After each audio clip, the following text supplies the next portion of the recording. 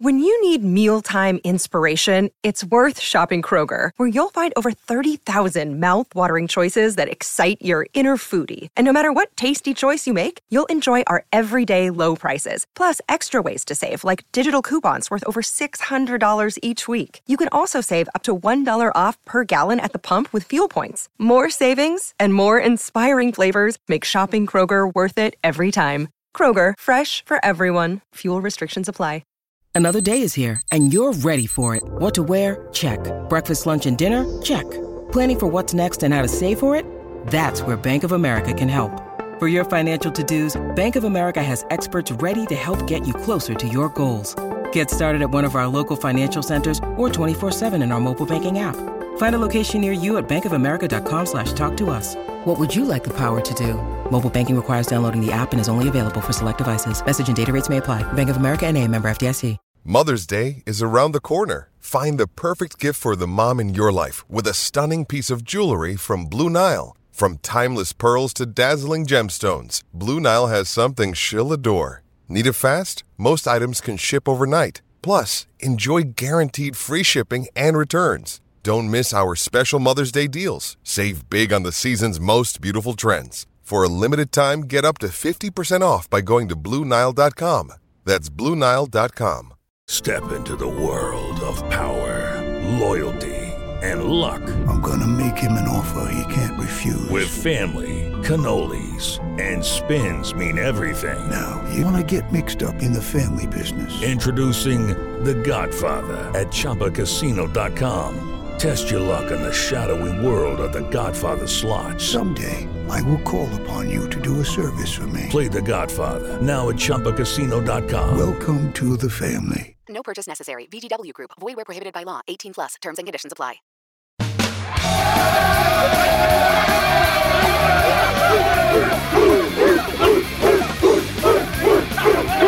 Something is new! It's new! The job is on! Here comes a lightning bolt! Charger fans are witnesses to history! This is the Lightning Round Podcast with your hosts, Garrett Sisti and Jamie Hoyle. Go Chargers, go! Welcome, everybody, to Lightning Round Podcast. I am at Garrett Sisti, Jamie, of course, at Lightning_round. We are here early to break down the Thursday night matchup against the Chiefs, a very pivotal matchup. This will be the Chargers' most important game of the season to date. If they beat the Chiefs, they control their own destiny.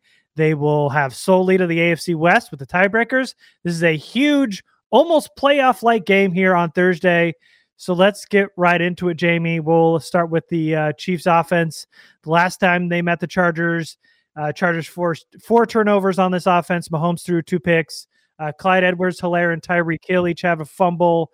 So lots of turnovers, but let's talk about this offense a little bit different now. Let's start with how Mahomes is doing now. Yeah, I think if I was going to use a word to describe Mahomes for this year compared to what we've seen in years past, I would say it's frustrated. You could even throw impatient in there. They're still struggling with turnovers. I think that the week 3 performance against KC actually kind of wound up being kind of a microcosm of KC's season offensively, right? With the turnovers and the missed opportunities and just underperforming in general. And you're still seeing some of that. Granted, they got hot after the Chargers played them in week 3. They've been beating up on some bad competition, but now they're 9-4. They're coming off of just steamrolling the Raiders. But I think overall, Mahomes is still not what we're used to seeing from Patrick Mahomes. He's seeing a lot more 2 deep coverages, which is forcing him to hold the ball and check the ball down a lot. And it seems like they are willing to take that to a certain point, being the Chiefs, and they'll get, right around midfield, maybe cross the midfield mark, dinking and dunking and running the ball effectively. And then they get impatient and they start trying to throw the ball deep, and it derails a lot of their drives. And you're seeing Mahomes throwing the ball behind people. You're seeing receivers just clank balls off their hands, winding up in defenders' hands. One of the things that worried me about Mahomes coming out was that he was so loose with the football, made a lot of, WTF kind of throws that he got away with. in college, and he was getting away with them early in his career. Not really getting away with a lot of those decisions, a lot of those throws this year. That's kind of caught up to him to a certain degree. So definitely going to be some opportunities to, I think, get after Mahomes with interior pressure, force him to hold the ball, use some of those 2 deep coverages, and hopefully force some mistakes, both throwing the ball, and he's been loose with the ball in terms of ball security in the pocket too. Some opportunities to get to him and hopefully knock the ball out and create some sudden changes and some short fields for the Chargers offense. Yeah, frustrated, impatient. I mean, those are good ways to describe how Mahomes is playing right now. And also, his stats, even though they've won 6 in a row, are pretty inflated because of Gus Bradley's Raiders.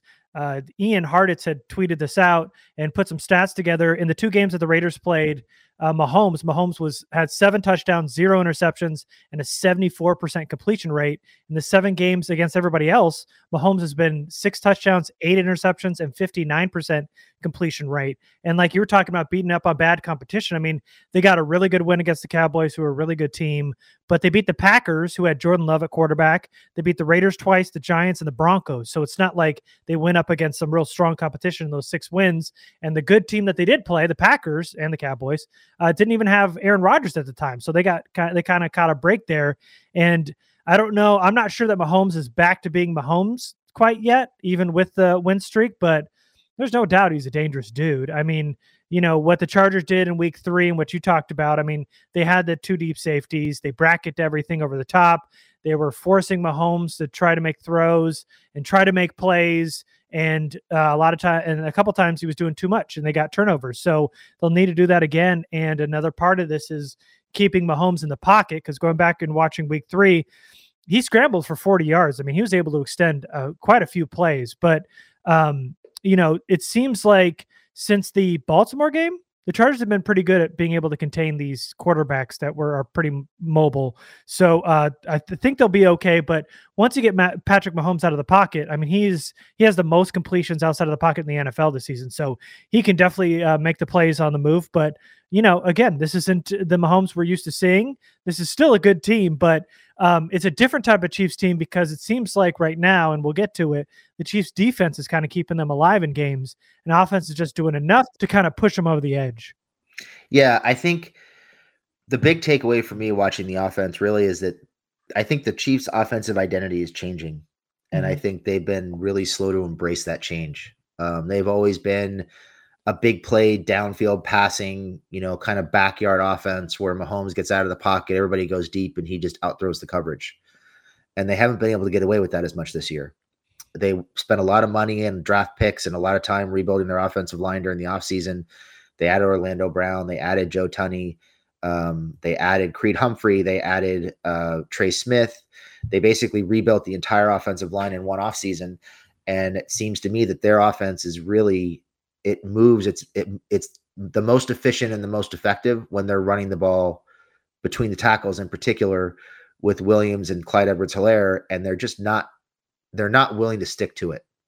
Even when it's working, they're not willing to stick to it. Like I said, it'll work for 30 or 40 yards. Then they'll get impatient and it's like, okay, we crossed the 50. Let's go get it all in one play. And they get away from what got them across the 50 in the first place. And I think that's kind of what's haunting them, is they still want to be that fun, exciting, downhill, backyard style of offense.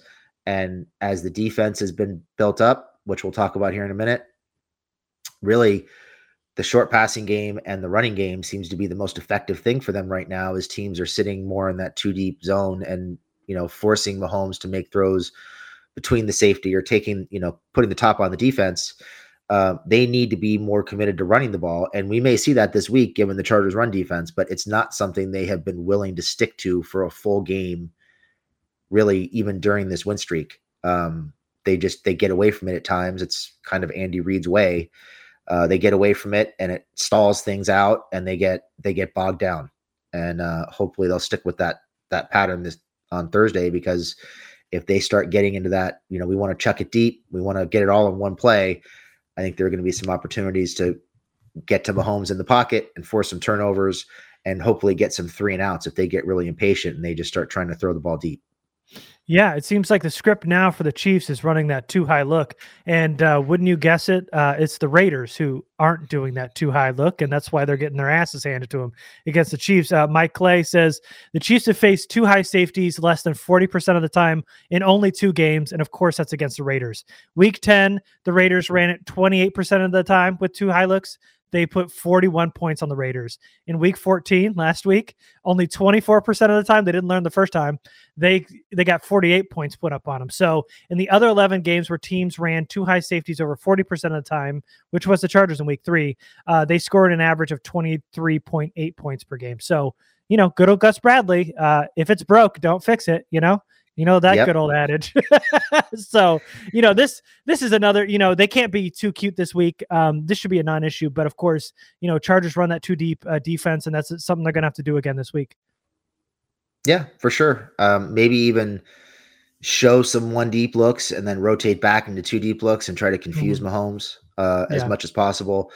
It just seems like he's going through some of the same things that Herbert was going through in the middle of the season, where those 2 deep looks, he's just instantly dumping the ball down, either that or he's holding and pumping and sitting in the pocket, just waiting for people to outrun coverage. And that just hasn't been happening. So give him those 2 deep looks, keep him in the pocket, come after him, up the middle, get some pressure in his face. I think good things will happen. Yeah, and you were talking about the run game. I mean, Edwards-Helaire had 100 yards on the ground. It was kind of the peak of that failing run defense for the Chargers, who have somewhat improved recently. Edwards-Helaire went down in week 5. Has played the last 3 weeks. Hasn't rushed for over 65 yards since then. Looks like he's kind of getting his legs still under him. I mean, the Chargers haven't given up 100 yards on the ground since, week 5 with Nick Chubb. It's been a while since they've had put up that much on the ground from a single rusher. But, it just seems like the run defense is getting a little bit better. Edwards-Helaire is still getting his legs under him. And the Chiefs don't trust, like you're talking about, to run the ball, to set up the pass. They just want to get it all in one go and let Mahomes work his magic. But it doesn't seem like it's working as often as it has in the past. So, obviously it's going to be a big point of contention here for the Chargers to stop the run. We'll get to the receivers in a little bit, but this to me, it doesn't seem like it's as big of a threat as it was to begin the year when they played them in week 3. What doesn't seem like as big of a threat? The run game. It doesn't seem as strong as it was in week 3. They were running downhill. The Chiefs were in week 3, and the last 3 weeks, it doesn't seem like they're sticking with it as long. And I don't think Edwards-Helaire has looked as good as he did at the beginning of the year. Yeah, I agree. I mean, they're definitely willing to run it, but it seems like they're just running it strictly to set up the deep passing game, and they're not willing to stick with it even when it's working.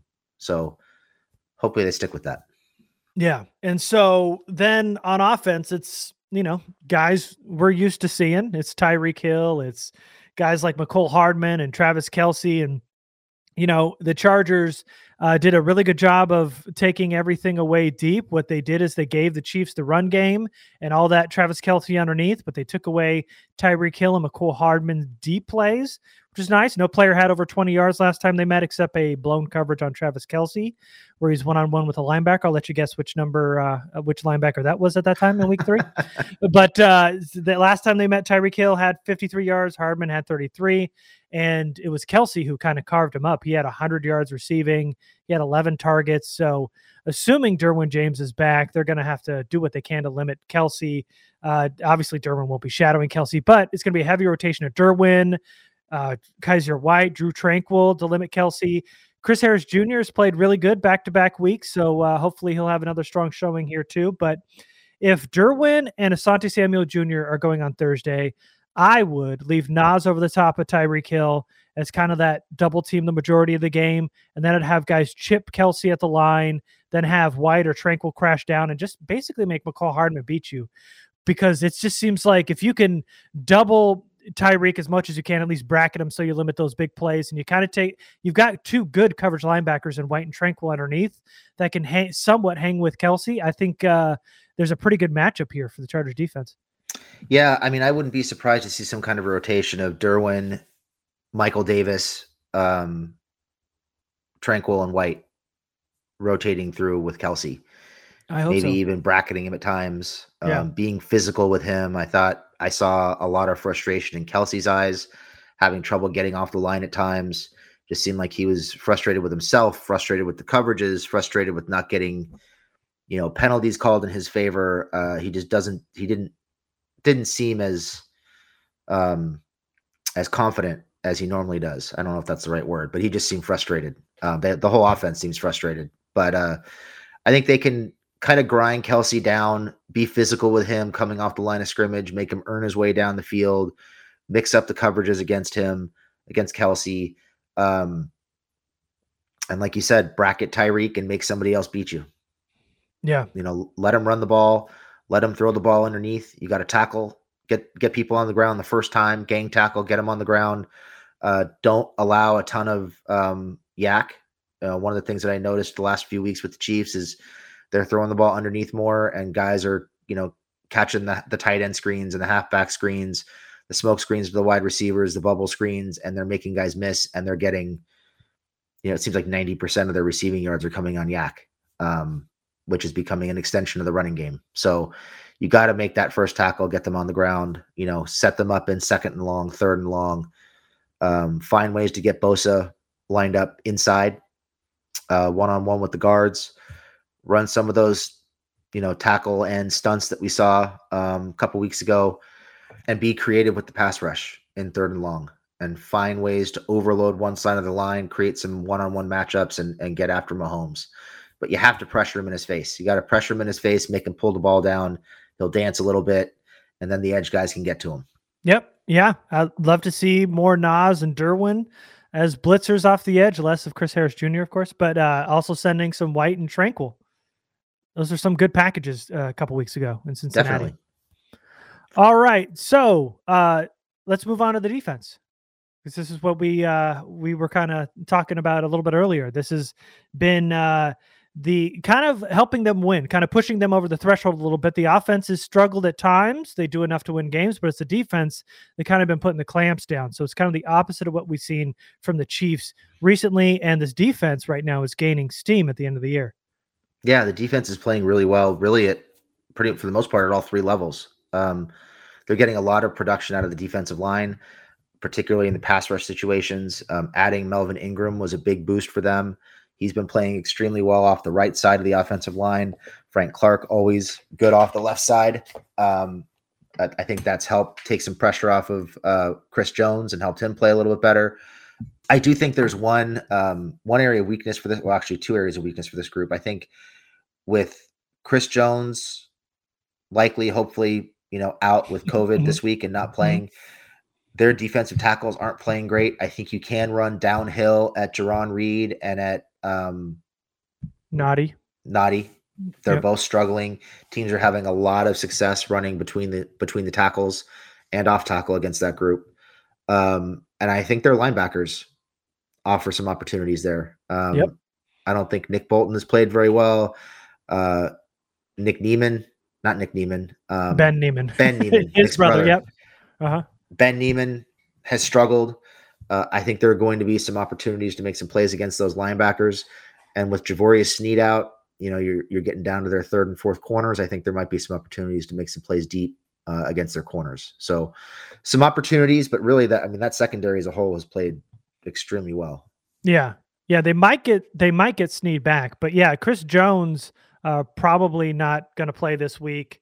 That's a huge loss for that defense. He is one of the, he's kind of the heartbeat of that defense. He makes everybody on that defensive line better. He is a game wrecker. Guys like Naughty, Jarran Reed, even like Alex Okafor, they all feed off of Chris Jones. And, this was a bad group to start the year, but have improved. This defensive line group has improved towards the end of the year. And, without Jones, this opens up definitely the running game, because that's their best run defender.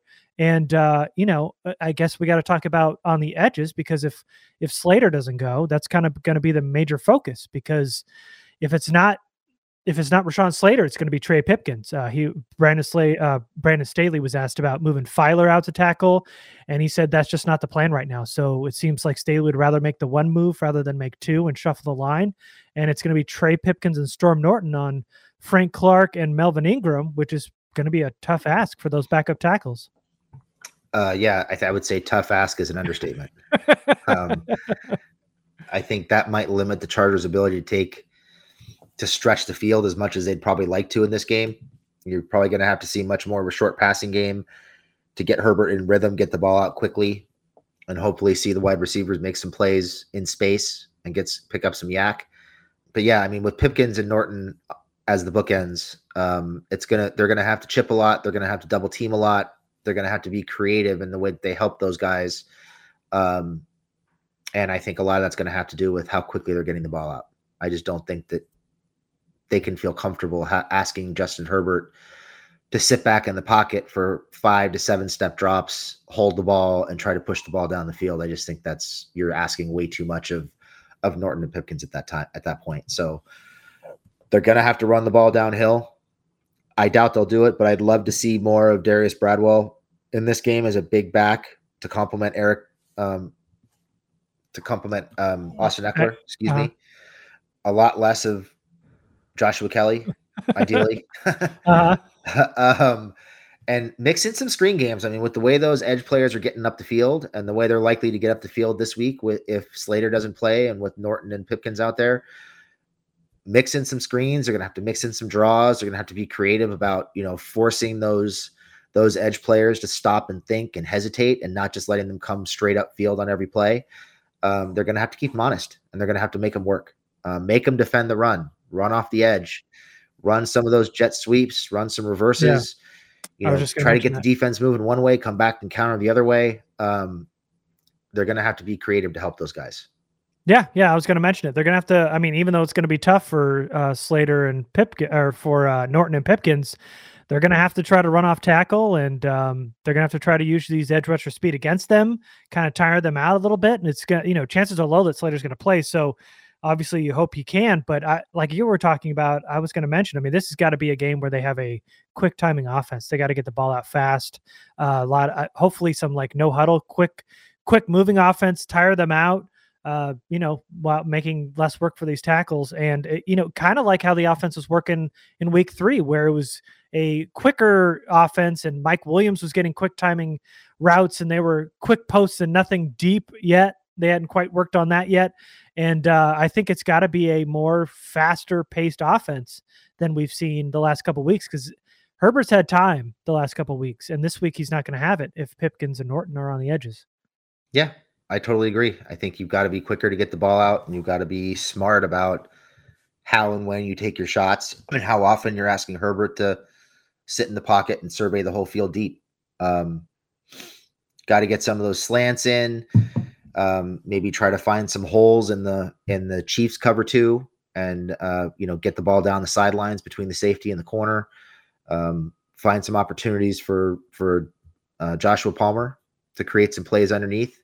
He looked really good last week. So, kind of expanding that role for Palmer, having kind of 2 Keenans on the field at one time, being able to get open underneath might help loosen things up over the top later in the game. So they're going to have to find ways to do that. Yeah. And I think this defense allows for it, because like we're talking about, this linebacker group is probably their biggest weak spot with Bolton and Neiman and Hitchens. I mean, they are a pretty good blitzing group. They've gotten some good action getting after the quarterback, being sent at the second level, but making these guys run and cover and have to, keep up with guys like Keenan and Palmer and having to jump routes. It's just not that they just aren't capable of doing that. And I think there's a good part of this offense that could work in the middle of this field. Mike Hughes, like the corners are really good in the secondary. Mike Hughes is playing like his best ball. I think they're going to get L'Jarius Sneed back this week. He was out because he was grieving the loss of his brother last week. But Charvarius Ward, I thought Steve was on the COVID list. Wasn't he added to the COVID list this week? Was he? I think he was. Oh, I didn't catch that part. Let me see. I'm pretty sure he was. You check it out. But either way, I mean, they've got some corners that have been playing pretty good this year, and they're an aggressive group too. But obviously, the Chargers are going to have to attack them, and I think it will be smart to try to get these linebackers in some one-on-one matchups, make them run and cover. this is a group that can be attacked. So, they got a good secondary, a good back end. The defensive line takes a hit without Chris Jones, and the middle of that defense is prime and open for these wide receivers, and obviously some tight ends too. And you're talking about getting some screens going. I love the idea of doing that. We've been talking about it for a long time now, maybe 15 weeks now.